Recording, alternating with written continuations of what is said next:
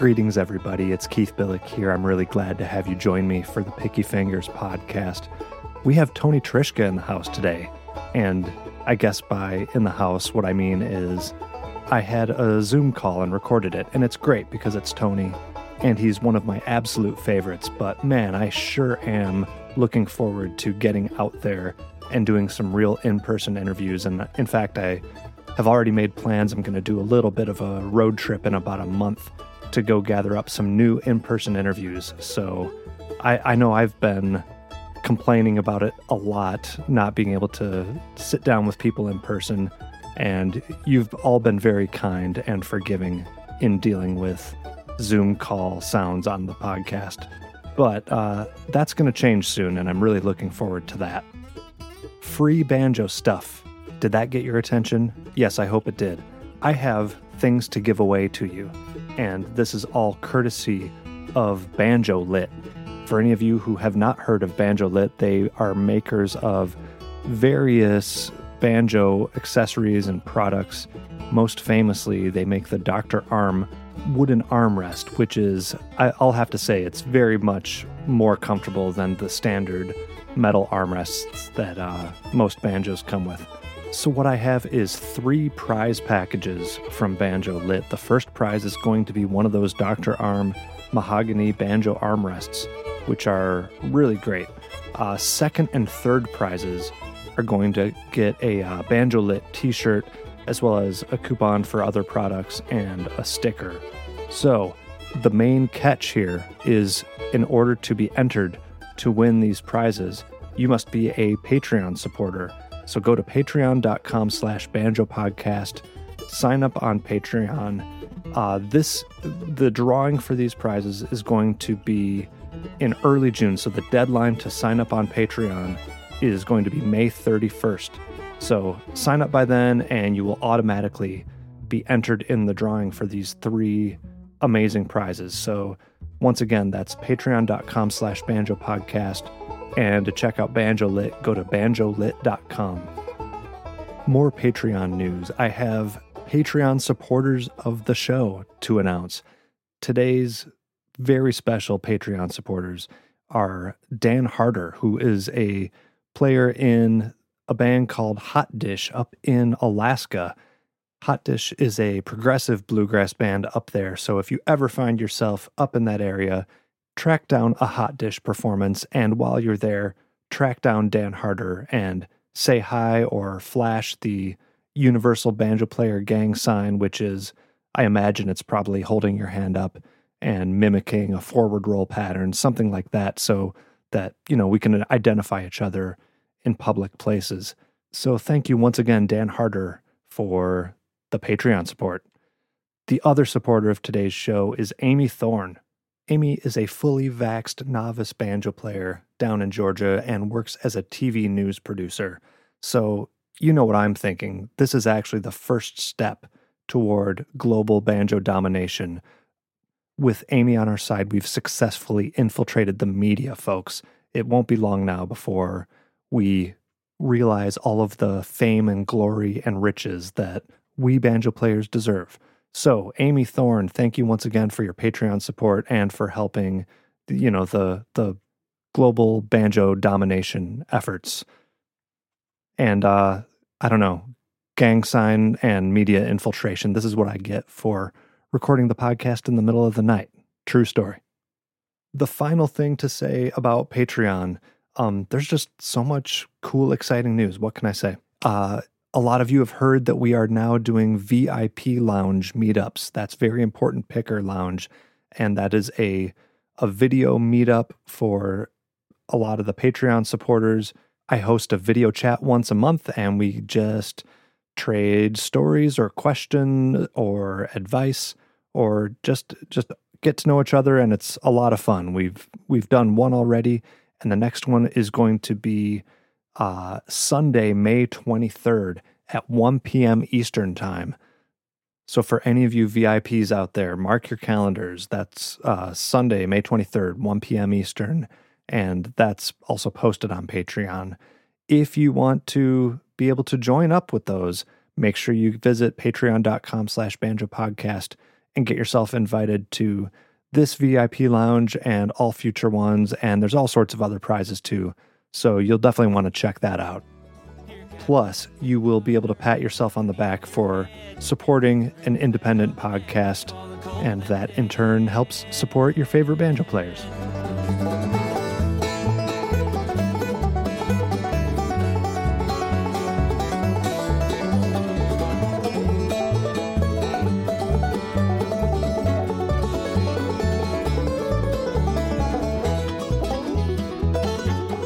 Today's freshly picked episode looks at the new album titled Shall We Hope by Tony Trischka, and this is a bit of a concept album that he actually alluded to at the end of his first interview with me, which was a while ago. This project has been a long time coming, but as you listen to it, you will see why. It is a very elaborate soundscape. As I said, it was a concept album based around characters that are in the era of the Civil War and the aftermath of that. And along the way, we meet enslaved Africans, we meet politicians, we meet soldiers, we meet wives of soldiers and family of soldiers, and everything in between. Songs written mostly by Tony that tell the tales of all those people. So it's a very interesting project with great music, great collaborators, and I think you'll really enjoy it. So please enjoy the interview here with Tony Trischka about his new album, Shall We Hope.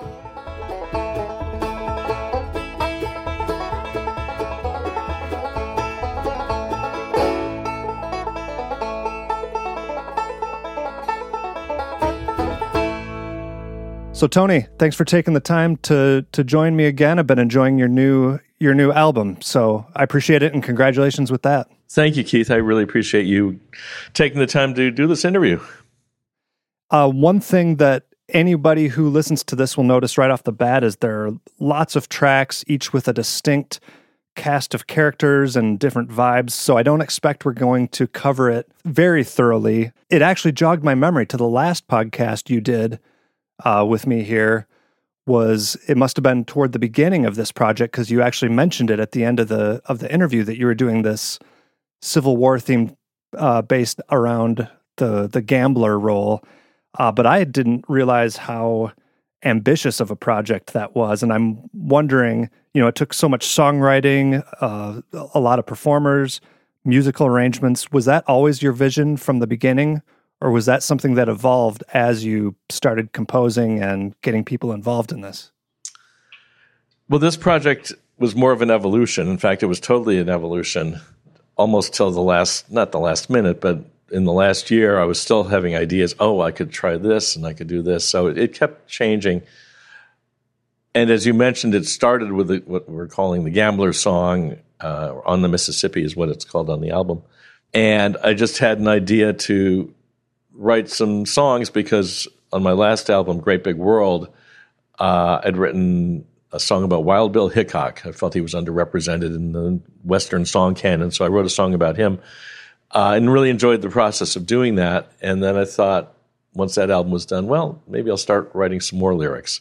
It didn't totally work out that way because the Gambler song started even before Great Big World. But I just liked the idea of doing that. And I'd written kind of with every album, I would write one song in general. There'd be one song on there with lyrics. So it wasn't like I'd never written lyrics before, but this was a whole mammoth project to write all songs with lyrics, with a couple of exceptions. Anyway, so the Gambler song was first, and at first I based it on a Jimmy Rogers Blue Yodel motif. So the music was just already there. It was basically Jimmy Rogers blues, and I got Michael Davis, who's an amazing singer and guitar player, to do the yodel, and we would actually do that at gigs. And I just wrote these lyrics about this gambler. So that's how it started. So you didn't initially imagine these soundscapes and this tour through the Civil War, all these viewpoints as it turned out. That's correct. No, initially it was just that song. I'll just write the song about a riverboat gambler, and I don't know why I thought to do that, but in my mind he'd be placed in the 1840s or 50s, something like that. Uh-huh. And then I think the second song I wrote was the Great Train Robbery, which is called The General, which was this, these Union spies hijacking a train, which is kind of hard. You can't sort of go anywhere. You got to stay on the track. And they were found out and were chased by this Confederate train going in reverse. And the idea of the general with what these Union spies were supposed to be doing was tearing up railroad track or putting ties across the tracks, and then cutting down telegraph lines to set the stage for an attack by a Union general and troops to come in on a Confederate fortification. So anyway, and I'm not even sure why I chose that to do, but it just popped into my head to do that. And then suddenly, okay, well, here we are in the mid-1800s. Now we're in the Civil War. And then at that point, things really started to move in terms of the evolution of this project, because I had it in my mind to have this character, Maura Kinnear, come over from Ireland and meet this guy, Cyrus Noble, the gambler, and that they would meet in the Outer Banks of North Carolina.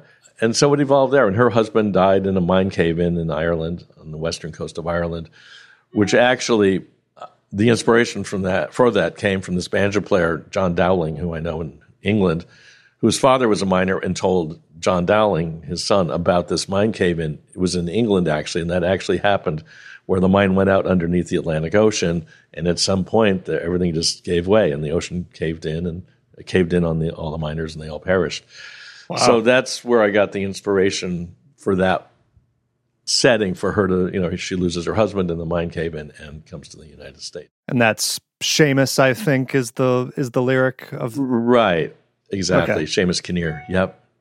Let's get into some more of the music. The first 3 tracks feature heavy on the sound design aspect, starts to introduce some of these characters, and really establishes a theatrical vibe to the album.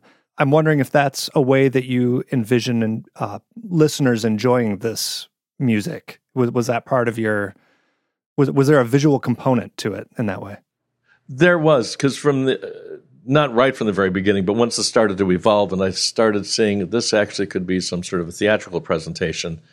And the sound design came later on, but okay, most of the tracks were recorded at that point.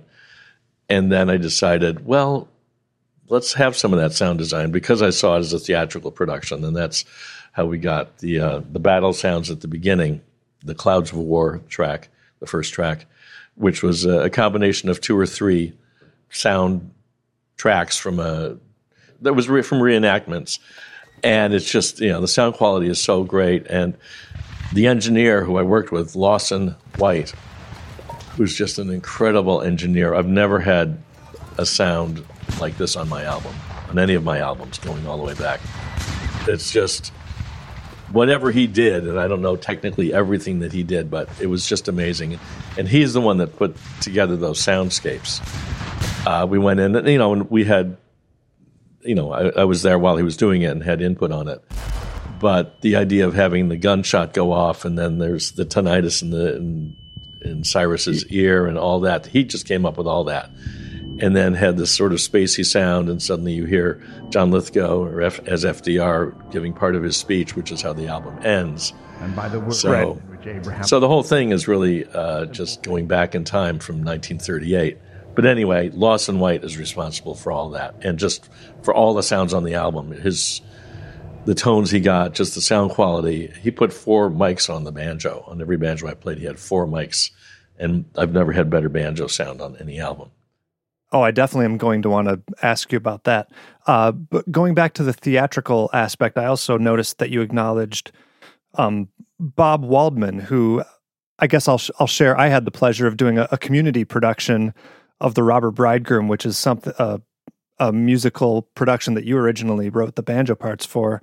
So I was aware of what The Robber Bridegroom is, but what was his particular involvement in this project? Well, we had done The Robber Bridegroom in 1976, and we spent a lot of time working with Bob because it was for the Broadway production, and he was, of course, very involved in that. And we stayed friendly over the years, but we might not talk for 15 or 20 years, but we had such a rapport that when I started seeing the theatrical aspects of this, I decided to get in touch with him and see what sort of input he would have for the album as being more of a theatrical production. I don't remember that any of the ideas he gave me were actually used in this production, but they could be used in other ways. In other words, there's one of his suggestions, which is great, was rather than, and I've had a couple of people tell me this, that there's so much to this story, there's so many aspects to it, that maybe it's easier just to pare it down to one, and this might be for a theatrical production, to one concept, and rather than trying to bring in all these different elements. And to that point, Bob Waldman was saying, one way you could start this off is to have the, because there's a tune about, well, there's a whole section on this enslaved gravedigger and that whole thing. And rather than having that in the middle, have that start out that way. And on stage, he said, I could picture 2 or 3 people, including the enslaved gravedigger. They're just standing around the grave as he's digging, and they're talking about it. And, he had these great ideas, just which didn't come to fruition on the album. But it was just great for me to be able to bounce ideas off him. And here's a guy that did Broadway shows. And so I was very fortunate to have his input. Right. So that takes us to, track 4 is On the Mississippi, called The Gambler's Song. And as you mentioned, that was the genesis of all this. We move then to Carry Me Over the Sea, which is a very distinctive Irish flavor. There's Irish-themed lyrics. It's in jig time. Maura O'Connell is singing. There's whistles. Was there something that inspired you to tell the stories of Irish soldiers? Well, they're not Irish soldiers. Irish soldiers. Easy for me to say. No, it was just about Maura. Maura Kinnear was that character. There was not a military aspect to it. She just was in this situation where her husband died, and she comes to the States and to make a better life, leaves her 2 children behind with family, so she can start a new life and bring them over, because it was at the time of the potato famine. And one of the great lines in the song, and I can only say that because I didn't come up with it. I came up with all the rest of it, but Maura O'Connell came up with, as a coffin ship of exiled humanity. That was her line, and I think that's so intense. And I'd never heard the term coffin ship, but ships that came over to the States from Ireland at that time with people, half starved to death on these, trying to make it to the States, they would die en route. And so that's why they were called coffin ships. And so it was such a poignant and intense line to have in the song, and that's all thanks to Maura. I was meeting with her at Bela Fleck and Abigail Washburn's house in Nashville, and Abigail Washburn, Abby as I call her, also contributed some ideas about her being a seamstress, and she contributed another line. So I had a little help on that song with Maura and Abby. Contribute. Developing the character a little more. Exactly, fleshing it out a little bit more, a little more detail. And I like the idea of adding detail. For instance, in that song, there's a line, "The road in front made of oyster shell," because I did research on all of this and found out in the Outer Banks because it's right on the sea, sometimes the roads would be made of oyster shell, and I just like that detail in there. And one thing, if I can go back to the Gambler song just for a second. Of course. I mentioned that originally the music was basically a Jimmy Rogers blue yodel. But after I got a ways into the album, and especially after writing the song This Favored Land, which I was so happy with and loved the way that came out, I felt like the general just sort of, or the On the Mississippi just kind of paled in comparison. So I just took it apart and rewrote all the music and had all new music for it and went back in and recorded it. So Gotcha. What you hear on the album is not the original track, although that's somewhere in the can somewhere, that original recording of that. And I guess I'll also add, for anybody who loves your music but is maybe hesitant to hear that, what, Tony's doing Civil War stuff, there's some hot picking on here too, and the end of that Gambler song definitely has a very familiar to Tony Trischka fans-esque rave up of some instrumental stuff before we move on. So I'll reassure people about that in case anyone was worried. Yeah, that was supposed to be just a fade out. We'd play it a few times through, but fade out midway through the second time through. And everyone, if I may say, kicked such butt on that. Yeah. It's Alex Hargraves on fiddle, who's the equal of any fiddler in the world. And Dominic Leslie on mandolin, and Michael Daves on guitar, and Jared Engel on bass. And those guys just killed it. And so I ended up just keeping the whole thing till it ended. And it ended like that, just naturally. Yeah, it'd be nice if whoever was playing the banjo on that would pull their weight, too, with all those other guys. But they pulled me along. I was just being dragged along, kicking and screaming. No, it's great. I really enjoyed that part. Oh, I wanted to ask about the, before we leave, Carry Me Over the Sea with the Irish theme. Talk about the banjo you used, which isn't necessarily an Irish tenor banjo, but the way you play it is pretty reminiscent of those single string type of lines that we hear in Irish music, but it's got that very low tuning. Talk about the instrument that you used on that. I used a gold tone cello banjo on that, and it's an octave lower. Instead of being in regular G tuning, it's an octave lower in G, so you can play Foggy Mountain Breakdown on it, but it's an octave lower, and I really like those low sounds. John Hartford was the first person in the bluegrass world to start playing low tuned, and he'd be down in an open E tuning, once in a while D, but usually in E tuning. But of course, the banjo in minstrel times, in minstrel music, the very first banjo instruction books, it was down in basically an open D tuning. So was it? So this sort of historically, the banjo was a low tuned instrument and moved up to E by 1860, and then wasn't really until 1900 that it became the G banjo that we know today. Yeah, it just keeps getting tighter and tighter, doesn't it? Yeah, and Snuffy Jenkins would play in A, open A tuning. He would just tune it up to A. Really? Yeah, I had a chance to interview him a couple of times and played his banjo, and it was like, yeah. So anyway, who knows what's next? Funny. Where are we going from here? Yeah, exactly. Anyway, and can I just make one other point about the Irish song? Mm-hmm. This happened on a number of occasions where I needed or wanted a particular instrument, and then suddenly the person I was talking to, I do that, or I've got one of those here.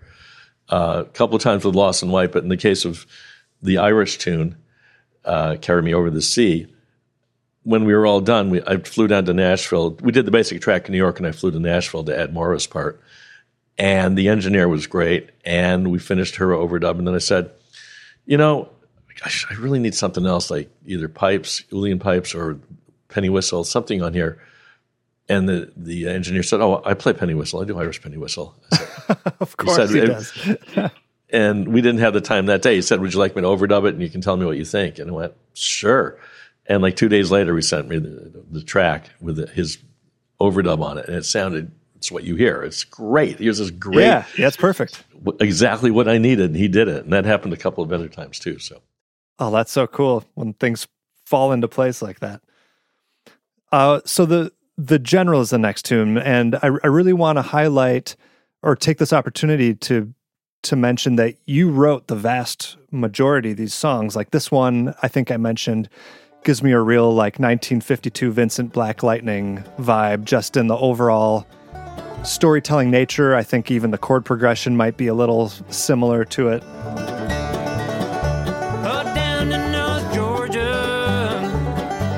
Spring of 62, all of the passengers and the General's crew stopped off for breakfast in big shady town, while 18 Ohio boys made off with the General Tennessee bound. We sped to the north, so you're a very prolific banjo composer, but is it fair to say that you're maybe a somewhat less experienced lyricist? Is that a fair assessment? That's a fair assessment, yes. In fact, I did an interview with American Songwriter magazine, and I thought, what business do I have to be doing this with? I'm sure the millions of great songwriters they've got. But I really spent a lot of time working on the lyrics for all these songs, and I'd read, tear them apart and put them back together again. And I've done a lot of writing over the years. I've written, a lot of liner notes and articles and banjo instruction books. So I can write reasonably well, but doing it in a lyrical sense. And I was actually reading Stephen Sondheim put out a couple of books about songwriting and about, preparing for theater. And so I read some of those to get some of his ideas also. But yeah, this is the most I've ever done, obviously, songwriting-wise. Yeah, talk about the challenges of doing that. And then the next step is not only are you maybe new in terms of that level of participation with the lyrics, but you're also not the singer. So you have to write the songs and then also find a way to communicate to the performers what you have in mind. You produced the album as well. So just talk about all the challenges and how you managed to steer this ship in a way that followed your vision. Well, my approach to recording and producing is pick the best people you can possibly find and let them do what they do best. So I'm not one of those dictatorial producers. Okay, you have to do this and this, especially with singers. I'm not a singer. I know what I want to hear, though. And there were times when, this is a sidebar, but I produced Steve Martin's second album of the new era, Rare Bird Alert. And he got Paul McCartney and the Dixie Chicks on there, now the Chicks. And so I was producing their vocals, technically. And I don't mean to drop names, but just to make a case in point, especially like with Paul, I just said, okay, just do what you do. Obviously, I didn't say much; he just did it. And, that sounds great. And with the Chicks, here, these are heavy duty singers, a couple of whom I knew from years ago, but I'm telling them, making suggestions for them, and they're like, what business? But I could hear what I wanted to hear, So, and the same thing with these wonderful singers like Phoebe Hunt, or Michael Daves, or Maura O'Connell, and they would do stuff that I would never have thought of in a million years. I wrote these melodies, and especially with Maura on the Irish tune, she just changed it around, and because rather than having the same melody for every verse, she took chances, incredible, beautiful chances with them. And Michael Daves, the same thing. So I just picked the best people who can sing their butts off and let them do what they do. And they always came up with stuff I never would have even conceived of. So, in a better way, you think? In a better way, yeah. And it's dangerous for a banjo player to write lyrics because the song about Wild Bill Hickok from the last album, I got Jack Elliott to sing half of the lyrics for it, and Mike Compton sang the other half. They traded off. And Jack Elliott said, and it was it was totally an honor to have him on there, but he said it was the hardest song he'd ever sung because the lyrics are so packed. There's no time to breathe because I'm not a singer, and I want to hear some lyrics. Here, sing this. And he must have been out of breath when he did it. But I also worked with a guy named Mark Simos, who teaches songwriting at the Berklee College of Music, and he's an amazing songwriter and has written songs for Alison Krauss, et cetera. And I got together with him on a couple of occasions when I was up in Boston, and he made suggestions on 6 or 7 of the tunes, like maybe add a couple of beats here. He didn't change anything radically, but gave great ideas in terms of how to make it easier for the singer. So, and made some corrections where I had again, just like no chance to breathe. And you might want to consider, let's just put a rest in here. And from that, I've kind of learned better how to write for singers. So you're able to take advantage of a little like pre-production type of work. Exactly. Exactly. Were you at all tempted when dealing with Paul McCartney to see how many times you could get away with telling him to just do one more take? Like you almost got it, Paul. Yeah. Just one more try. Yeah. I was constantly doing that. He felt like he was done after 5 minutes. I said, come on, Paul, you can do better than that. Yeah. No, it was just the opposite. We spent about 45 minutes overdubbing his vocal on this tune. And then I said, I think we got it, And then he came out. I'll just tell this little story because it's fun. He came out, and at the beginning I said, would you like some water to drink? And he said, sure. And I gave him a bottle of water or a glass of water, whatever it was. And then he came out and said, I said, would you like to rehydrate, after 45 minutes? And he said, and I'm standing like 4 feet away from him, 3 feet away from him. And he said, if Elvis Presley was singing, you ain't nothing but a hound dog, rocking all the time. He's singing as Elvis for about 4 seconds, a little bit of that. Excuse me, can I rehydrate? Or if the Beatles were singing, She loves you, yeah, yeah, yeah. She loves you, yeah, yeah. And here's Paul McCartney right there in front of me singing that. Excuse me, could I rehydrate? And, and he knows that we're all flipping out. We're being cool, but inside's like, gosh darn it, there's Paul McCartney singing She Loves You right here, right now, just a little snippet. Yeah. And then anyway, he wanted to go back in and he went for another 15, 20 minutes to even get it better. So without rehydrating. I think he did rehydrate as I remember it. So yeah, but I digress. No, Paul McCartney stories will always be welcome on this podcast, even if John Lennon started with the banjo, I think, but Paul not quite as cool enough to do that. For that one reason, yes. Hey folks, it's time for me to introduce you to a brand new Picky Fingers sponsor, and that's GHS Strings. Now, GHS might be a new sponsor, but they're definitely not new to the string business. They've been making some of the best banjo strings on the market since 1964. They use their proprietary lock twist on the plain steel strings for incredible stability, extra large loops for easy installations on any tailpiece, and a wide range of gauged sets for every player. My personal favorite that I've been using for years is the PF 145s, but they do have a lot of options for whatever your preference is. And they're very durable, have a long lifespan, and probably my favorite part is that these things are made right down the street from me in Battle Creek, Michigan. So not only do I think they are the best strings out there, but I can feel good about supporting a local company. And I'm not the only one who thinks very highly of their strings. GHS strings are also used by J.D. Crowe, Sonny Osborne, Todd Taylor, Bela Fleck, and a lot more. So go check out what they have to offer at their website, ghsstrings.com. The Picky Fingers Banjo Podcast is proud to be sponsored by Peghead Nation, with Peghead Nation's streaming video courses in banjo, guitar, mandolin, fiddle, dobro, upright bass, and ukulele. You'll learn bluegrass, old-time, and other styles from some of the most talented players and instructors in roots music. PegheadNation.com features a great lineup of banjo instruction, with courses including Beginning Banjo with Bill Evans, Bluegrass Banjo with Bill Evans, Clawhammer Banjo with Evie Layden, Wade Ward-style banjo with Bruce Molsky, the Banjo According to Danny Barnes, and Contemporary Bluegrass Banjo with Wes Corbett. Each course includes high-quality multi-angle video lessons, downloadable notation and tab, play-along tracks, and plenty of tunes and songs to play with.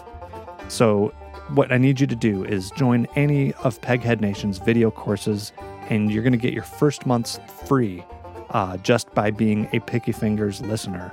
Go to pegheadnation.com and use the promo code PickyFingers at checkout. That's all one word, all lowercase, and once again, that gets you your first month free at pegheadnation.com.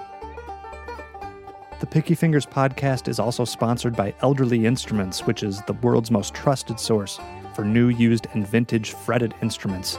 We all know how cool it is to be able to support the locally owned mom-and-pop businesses rather than going to the big box stores.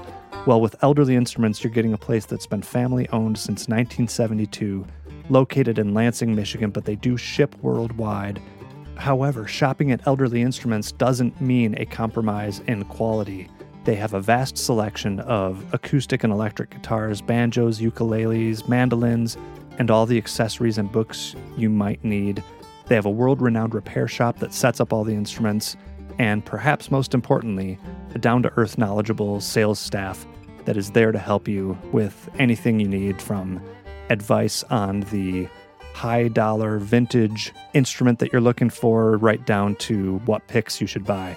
They're happy to help, and they're just a phone call or an internet search away. Go to elderly.com or call them at 517-372-7880 and tell them Picky Fingers sent you. So before you mentioned having a section of the album, and that's what we're getting into now, starting with I Know Moonrise, which is a black spiritual number. I guess first things first, let's give kudos to Catherine Russell. Was that a one-woman performance, all those sounds that are on that track? Every sound on that track is done by Catherine Russell. Yeah, it's amazing. She sang all the parts. She came up with, she played all the percussion.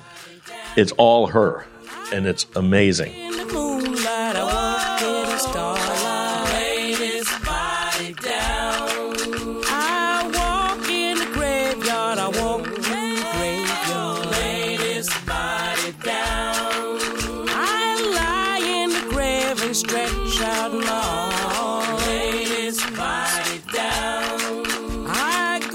what happened is I had a chance to go to this slave graveyard outside of Asheville, North Carolina. A friend of mine who I was staying with while I was down there doing the Swannanoa gathering said, he's a history professor at Warren Wilson College in Asheville, and he said, would you like to go tomorrow morning? We're going to go out to the slave graveyard. His students were clearing the graveyard, and I said, sure. So we went out the next morning, and you get there, it's behind this church, and there's this plot of land with just mostly stones, just stones on the ground, and the stones indicated that a person was buried there. And the enslaved grave digger's name was George Avery, who was doing this in the 1850s into the 1860s. And because they were enslaved, they were not worthy of having headstones. So just that indicated someone was buried there. And my friend, whose name is Keith also, did a seismic grounding just to see how many people were buried there, and came up with 1,900 souls were buried under the ground there. And they were buried originally in wicker baskets, which I refer to in that song. It was just a really powerful experience.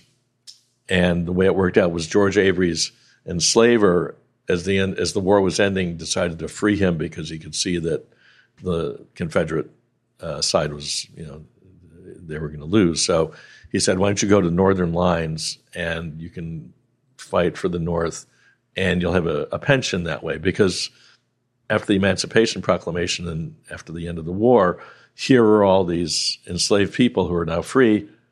Now what? Mm-hmm. What could they go to? What a scramble that must have been. Anyway, that whole character of George Avery I conflated with another person named John Boston. The song, or the lyric for which, or the letter, is written by read by Guy Davis. And I kind of created those two characters as one character, which I named John Boston. Right. So there's a trilogy, I guess, of songs that are trying to capture somewhat the African-American experience of that time. Talk about, was it mostly the inspiration from that trip that you just told us about that gave you the idea to make sure that they were represented as part of this project? It was totally that trip. Yeah, because I wanted that element in this project, but I didn't know what it would be or how to have it happen. And again, that just fell into my lap. He said, "Oh, do you want to go to the slave graveyard tomorrow?" Yes, very much so. So yeah, that was it. And I came home that night, or not home, but back to their place.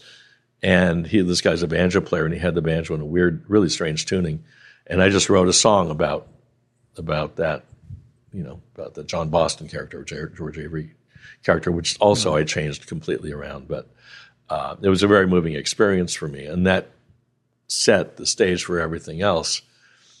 And I decided I wanted to have a greater representation of what a funeral ceremony for African Americans or enslaved Africans would be at that time. And my wife and I went to southern Manhattan near City Hall, where there's a slave graveyard down there, which was unearthed 25 years ago, however long ago, while they were excavating for some building. And I met with a historian down there, and there was a little bit of a film, but didn't give much information, and he didn't have a lot to say as to what the actual ceremony was. And in a book about the banjo, I happened to find a discussion of an enslaved funeral service, not service, but ceremony. And it mentioned the instruments that would be used, which would be a box of pebbles would be used as percussion, and a jawbone from an animal you'd scrape a stick across it, and the hand claps, and then people would be walking around this burial mound. And so that's what I recreated here. Oh, how cool. And I happened to find, and I was doing some other research and found lyrics that were written down by this colonel, I think it was, who was in charge of a black regiment in 1862 or 3. And he wrote down lyrics of the songs that his soldiers were singing, and one of them was "I Know Moonrise," was that lyric. And I saw that and went, oh my God, this is too amazing. This is so perfect. And I asked Catherine Russell to make up some music for it, which she did.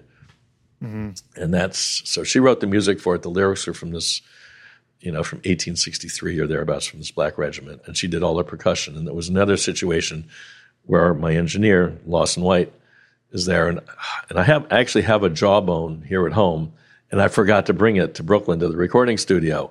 And I said, "Oh God, Lawson, I wish I had a Jawbone." He said, "Oh, I've got one right here," and he just pulled one out. He had a Jawbone. I'm like, how is that possible? And he did. He's one of these magical guys, I guess. I don't know what else to say. So, but anyway, yeah. Yeah, it really seems like you pulled it out of a hat, almost literally. Just that's incredible. Yeah, so that's fascinating. So yeah, the lyrics from that account fleshed out with that description and just recreated. That's really cool. So then the next couple were performed by, you already mentioned Guy Davis, and we'll talk about his performance, absolutely, because that's something that needs to be acknowledged. But we should also, I should make you talk about the banjo that you used on Leaving This Lonesome Land, which is the first song that was told from the viewpoint of that black gravedigger. Right. And sung by Guy. So talk about that banjo. We are, after all, still on the banjo podcast. Yes. So let's talk about that. It's a replica of a Boucher, I think, banjo from the 1840s. And Boucher was a drum maker in Baltimore, and he may have gotten together with Joel Walker Sweeney, who's credited with being the first white to play banjo, although that's kind of hard to exactly say, but he's credited with that. And the Boucher, the banjo is tuned down to D, as I was mentioning earlier, with the fourth string down a fourth to G, and it's fretless. And originally I had nylon strings on there, but now I changed it to gut strings, and it just has this really funky, plunky sound on it. So that's the banjo I used on there. And it just has this wonderful sound, and I love playing it. And I'm playing it more as what they called in the mid-1800s stroke style, but we today would call clawhammer. So it's a downstroke style that I'm playing. Yeah, and I guess, was there any, or to what degree did you have to decide? Obviously, that method of playing is the most period correct in terms of this Civil War era. To what degree did you feel drawn to do even more of that than happened on the album? I felt zero pressure to, okay, you have to write in the style of music from that period. And I worry that people who might like Civil War music from that era will hear these tunes and go, wait a minute, what? This has nothing to do with that era at all. No, I just, that is one song.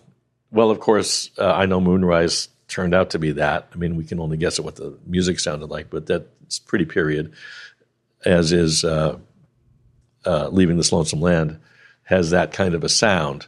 And I had my son, Sean Trischka, do, funny, he has the same last name as I do, doing hand pats on that. And then I had found this harmonica player who I worked with at the Berklee College of Music, because I was teaching up there for about 7 or 8 years, and he was one of the students that came through. And he's incredible. He can do Howard Levy things, who used to play with the Flecktone. Still plays with the Flecktones, actually. He came and went and came back. And, can play chromatically on the diatonic harp. And I had him do the harmonica playing on that. And then, of course, Guy Davis did the vocal on that. And it's incredible what Guy did on that. So, yeah, definitely Guy's performance, and especially in the letter from John Boston, is pretty intense, and he really delivers. And this kind of brings me back to what I was asking about how you produce singers. Is how do you, I don't know, is there a technique or to conjure up that type of connection with the material? It's a lot to expect somebody to walk in as a musician and feel as strongly about your project as you do. So is there a way that you try to make that happen? I can't. It's a great question. No, I don't feel like that's the case. I think the material itself will allow people to have that kind of emotion. And maybe not on the first take, but if you do 4 or 5, 6, 7 takes, you get deeper into the song. And in the case of a few of the songs with Michael Daves, like The General and the Gambler's song, we'd done that on stage, and also the Walt Whitman, Oh Captain, My Captain. We had done those 3 songs for a while on stage already, so Michael had a chance to work with those. But in terms of Guy Davis, he just really got into the material, and I didn't realize to what extent his parents hadn't, the gene pool worked in him because his parents are Ossie Davis and Ruby Dee, two of the most celebrated black actors, depending on how you want to look at that, there ever were. And they're both in Do the Right Thing by Spike Lee, as a for instance, and other movies, of course, as well. So that's his lineage, those amazing actors. So when he did the letter from John Boston, we did 3 takes of that, and it got more intense with every take because the story that you read in that letter is just so incredibly intense. It's a letter from John Boston to his wife. He's escaped from Maryland and is up north somewhere, and his wife, he left her enslaved. And so if we do not meet here on earth, we'll meet where Jesus reigns in heaven. I'm paraphrasing a little bit. And by the 3rd take, Guy Davis was getting very emotional because it's such an incredibly intense letter. And so you hear the emotion as it comes towards the end. He's choking up, and that's real. You must make yourself content that I am free from all the slaver's lash. Contented I am free. I want you to write as soon as you can without delay. Your affectionate husband, John Boston. That wasn't like, okay, I'll make this sound emotional. He really was going through that. Yeah, it seems like it. And it definitely, it struck me that in a parallel universe, you might have not been able to get these type of performances, but I really think that they really put the cap on the album, that you were able to get these authentic types of feelings from these people. So however it happened, whether it's you or the performers or a combination, it's really great. Oh, I'm glad you feel that way. I really want to stop on the track titled Dearest Friend and Only Lover, and that, similar to some of these others that we've talked about, is you got the lyrics in the form of an old letter, and you wrote music around it and an arrangement. And I think the production on this is just fascinating in terms of the musical movements and the overlapping conversational singing.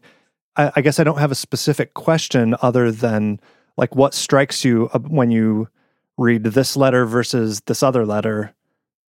Do you know that this is the one that you can make this very involved, as it turns out, piece of music out of? Well, actually, it wasn't like one letter and another letter. It was actually sections from different letters from different people. Oh, okay. I think I tried in the beginning, this is a great letter and this is a great letter. And then I realized it's not all, I can't use all of this. And then I just decided you can just go online and find Civil War letters from husbands to wives and back and forth. And so I would just look at some of these letters and find lines that would work until I had a full letter from each, but trying to find the most moving and poignant moments in both. So they were constructed from a variety of different letters, both north and south. But these are human emotions, no matter the side, we're all people, and these are people that were going through this terrible experience. And so that's what I tried to do with that. And then at the end, you're talking about these overlapping vocals, and that was from Broadway technique, having been to a bunch of shows and thinking about this as a theatrical production where you'll have people singing to each other, usually lovers singing to each other, or husband and wife. And you can sort of, you need a stereo spectrum to hear, okay, what are they singing? But they're overlapping each other. I've kissed your picture over and over again without a prayer. I've put it in a frame and hung it up in my let me see my wife and children once more. Kissing every morning I never see again. I pray that he, before I say my prayers and don't will tell you and the children. I always pray for your safe return. And that was really hard to put together, to make that happen. But again, with Michael Davis and Maura O'Connell, and I wanted to bring Maura's character back rather than, because there are not enough women in this story. I mean, it's the Civil War, so it's obviously going to be male-dominated, but I wanted to have Maura's presence be felt again, and not to mention Maura's amazing singing. So that's why I wanted to have these letters back and forth, just to add, again, a more human quality, so it's not all battle and, it's not all about the war. It's this other side of it. So I wrote all the music for it on the banjo, but the string arrangement was done by a guy named Greg Pliska, which is one of the only names that rhymes with Trischka, almost. But anyway. Yeah, that's a good catch. Yeah, and I'd worked with him before. Steve Martin had asked me to play and put together a band for a thing he did on the Delacorte Theater in New York City, part of the public theater production. They have these free Shakespeare in the Park things. And we did As You Like It with bluegrass music, period bluegrass music. And Greg Pliska had written the incidental music for that. And so he did the string arrangements for these. And he's incredible. He did an incredible job. Yeah, it turned out really cool. And then again, talk about your banjo technique on this one, because that's a little different as well, right? Yeah, that's just bare-fingered banjo playing, which comes in at the end.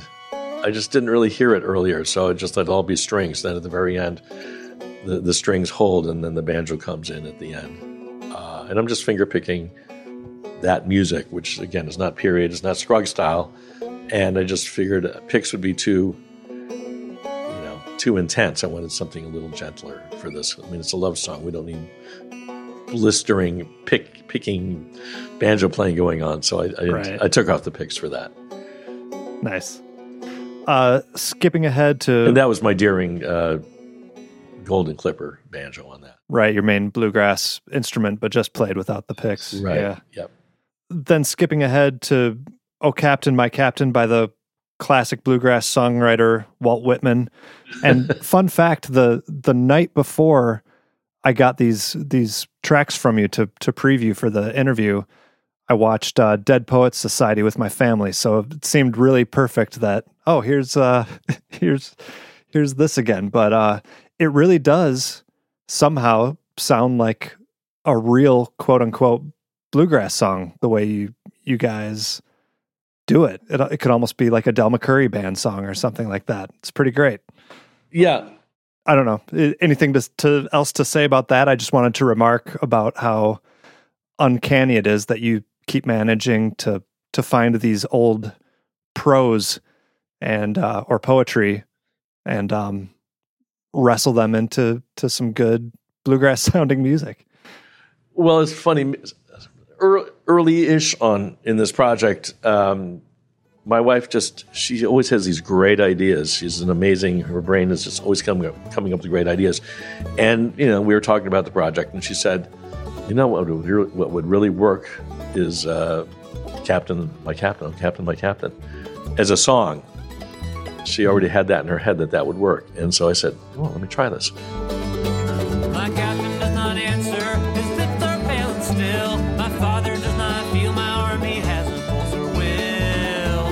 This ship is anchored safe and sound, voyage closed and done. From fearful trip, the victor ship comes and with subject one. It told those shores and ring old bells, but I was mournful tread. Walk the deck, my captain lies, falling cold and dead.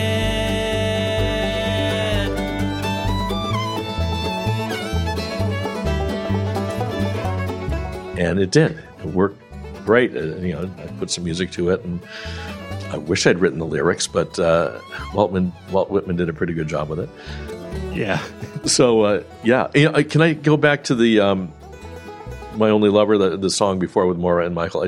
One thing I wanted to mention was when I did this American Songwriter magazine thing, they said, and what tips do you have for songwriters? And I went, ask about banjo tips. I got a million of them. Songwriting tips, I had to kind of scramble. I wasn't prepared for that. And I haven't taught songwriting. But one thing that I did here, and what I would say to songwriters is they don't have to necessarily rhyme, because when I was first putting that song together, I was trying to find these, quotes from letters and find them in ways that they would rhyme, and it was just too hard. I just couldn't really make it happen. And I figured, these don't have to rhyme. I'm just going to have them sing, and they don't have to rhyme. And they don't. And it works, and at least to my way of thinking. So I just wanted to mention that as for any of you songwriters out there, in my humble opinion, and I'm just getting started as a songwriter, but they don't always have to rhyme. In fact, there's one point in Leaving This Lonesome Land where I had 3 lines and I needed a 4th line and I couldn't come up with a rhyme. It's just, I was really awkward and it was forced. And I just decided I just won't have anything there. It'll just be a little instrumental flourish for that. And that also works. So they're all, no rules. Rules are good, but if something isn't working, make up some rules. Yeah, no need to force it. Right. And then the last track is basically the other half of the bookend, and it's in the form of the FDR speech performed by John Lithgow. And basically it bookends the concept of this return to Gettysburg moment, strong elements of burying the hatchet, water under the bridge type of unity messages. And it's hard not to hear that and not at least be aware of how it applies to some current events.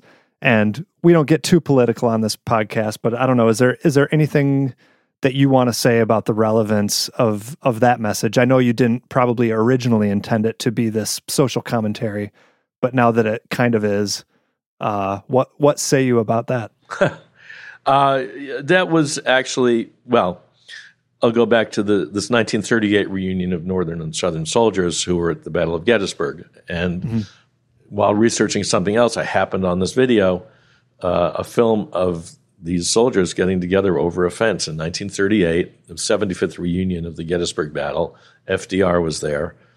And you see these guys who in their 90s, late 80s, into their 90s, some wearing their original uniforms, the North on one side, the South on the other side, shaking hands, maybe, 15 or 16 older gentlemen doing this. And I thought, God, this is really poignant. And this was, while things were as divisive as they are today. And I thought, this is a beautiful image. And, I don't want to hit people over the head with a message, but we're all in this together. And this is a beautiful healing moment. And that would, was the message I wanted to have here. Let's get together and we have differences, but let's respect our differences. And so that was that tune. I wrote the song "This Favored Land" off of that as a result of that, seeing that video. Mm-hmm. And that actually is my favorite song on the album, is "This Favored Land." I love the way that came out and the way Phoebe Hunt sang that, and just the bass playing, everything on there I just love. And then I looked at the FDR speech and found that, that part of it that talks about that, we are now under one flag now. And as someone pointed out, the attitudes of those gentlemen shaking hands hadn't changed necessarily, but as an image, because I was almost going to scrap that. And originally the album was going to be called "This Favored Land," because that's taken from Abraham Lincoln's, I think, second inaugural address. He talks about this favored land. And I thought, yes, that's perfect. And that's the name of the song. And then, of course, it's not this favored land for everybody. And so I decided to change it to "Shall We Hope," which is it's a phrase from a poem by Phyllis Wheatley, who was this woman, an enslaved woman who came over as a teenager or maybe an 8-year-old from Africa and brought to Boston and ended up in an upper crust Boston family, was taught to speak and write, speak English and write. And she had became this poet who, she sent a poem to George Washington, who responded. She wrote a poem about Washington, who responded. Here's this enslaved girl with nothing who becomes this, well-known poet of her time. And so "Shall We Hope" comes from that, from her poem. The first published Black poet, if I have my history right. I feel like I looked it up not too long ago. I think that's correct. I could be wrong. That sounds right. Anyway, I can't totally say yes, but I think so. Yeah. So that wraps it up. I know we skipped a few songs, but we do want to come back to just the overall sound quality. You mentioned he had 4 microphones on the banjo. I'm definitely somewhat of a tech geek and interested in that. So I know you say you don't remember completely what everything was, but to the extent that you do remember some studio secrets, I'd love to hear about anything like that. Yeah, I don't have the information in front of me, like which mics he used, and he might have used different mics at different times, and I need to get with him on that. In fact, I asked him, and whatever, it's a long story, but one of the things that he would have usually one over the neck, one mic over the neck, and then two over the head. You know, you don't want it right on your hand because then you hear the pick noise when you're using picks. Mm-hmm. So avoid having a mic right on top of your right hand. It could be down low. And I think it varied from time to time, but that generally he would do that. But then what's interesting is the fourth mic, he would have, as you're playing, it would be to your right, kind of aimed at the resonator, or maybe just a little in front of the resonator, but not right in front, but off to the side. Yeah. Off to the right. And I did some recording recently with my son and this keyboard player up in Maine, and we tried it there, and it really helps. It really kind of fills out the sound and gives it a richer sound somehow. So it's one of those secrets you wouldn't ordinarily think about. But I've been in so many recording situations and had so many different mic placements, and I'm not a techie guy. I don't, because I've been in front of so many different kinds of mics, I don't have one thing that I use. But I was doing this one session years ago when I was living in New York City, maybe in the 80s or early 90s, or probably the 80s. And this woman who was the engineer placed the mic like over my head, about 2 feet over my head and off to one side. And I wasn't going to say anything. I figured, well, it's her studio. She knows what's going on. And she got a great banjo sound. Huh. It was like 4 feet from the banjo. It was nowhere near the banjo. It was way over my head, and yet it sounded great. So you're saying the best place to capture a banjo's sound is far away from the banjo. They sound the best the further away you get from them. Yeah, actually, is the information I'm taking. Especially when you're in New York City, like on the street, like on 42nd Street. If you're on a studio on 38th Street, on 42nd Street would be probably good. Yes. Optimal mic placement. Yeah. Yes, of course. You heard it here first. And of course, we skipped around, but I want to give you the floor if there's any other acknowledgments or stories or any other comments that you want to make sure people take note of as they listen to this. No, I think we've really covered all the bases, much more thoroughly than most of the interviews I've done, and I really appreciate that, especially since this is ostensibly a banjo podcast, and we're talking in great detail about the song. So, no, I really appreciate that and the homework you've done and caring enough to go to all this research about it. So I appreciate that. Where do people find this, and where do they purchase it, and all that business? Give us websites. Well, you can go to TonyTrischka.com. I guess I'll plug that. You can order it there. I've got a store which I just started finally after all these years once this came out. And you can get face masks, and if there are any left, you can get some banjo socks there also. One-stop shopping for all your shopping needs. And Amazon has it, and the other, I won't mention the other places, I won't mention Spotify or Apple Music, because then you won't buy the CD.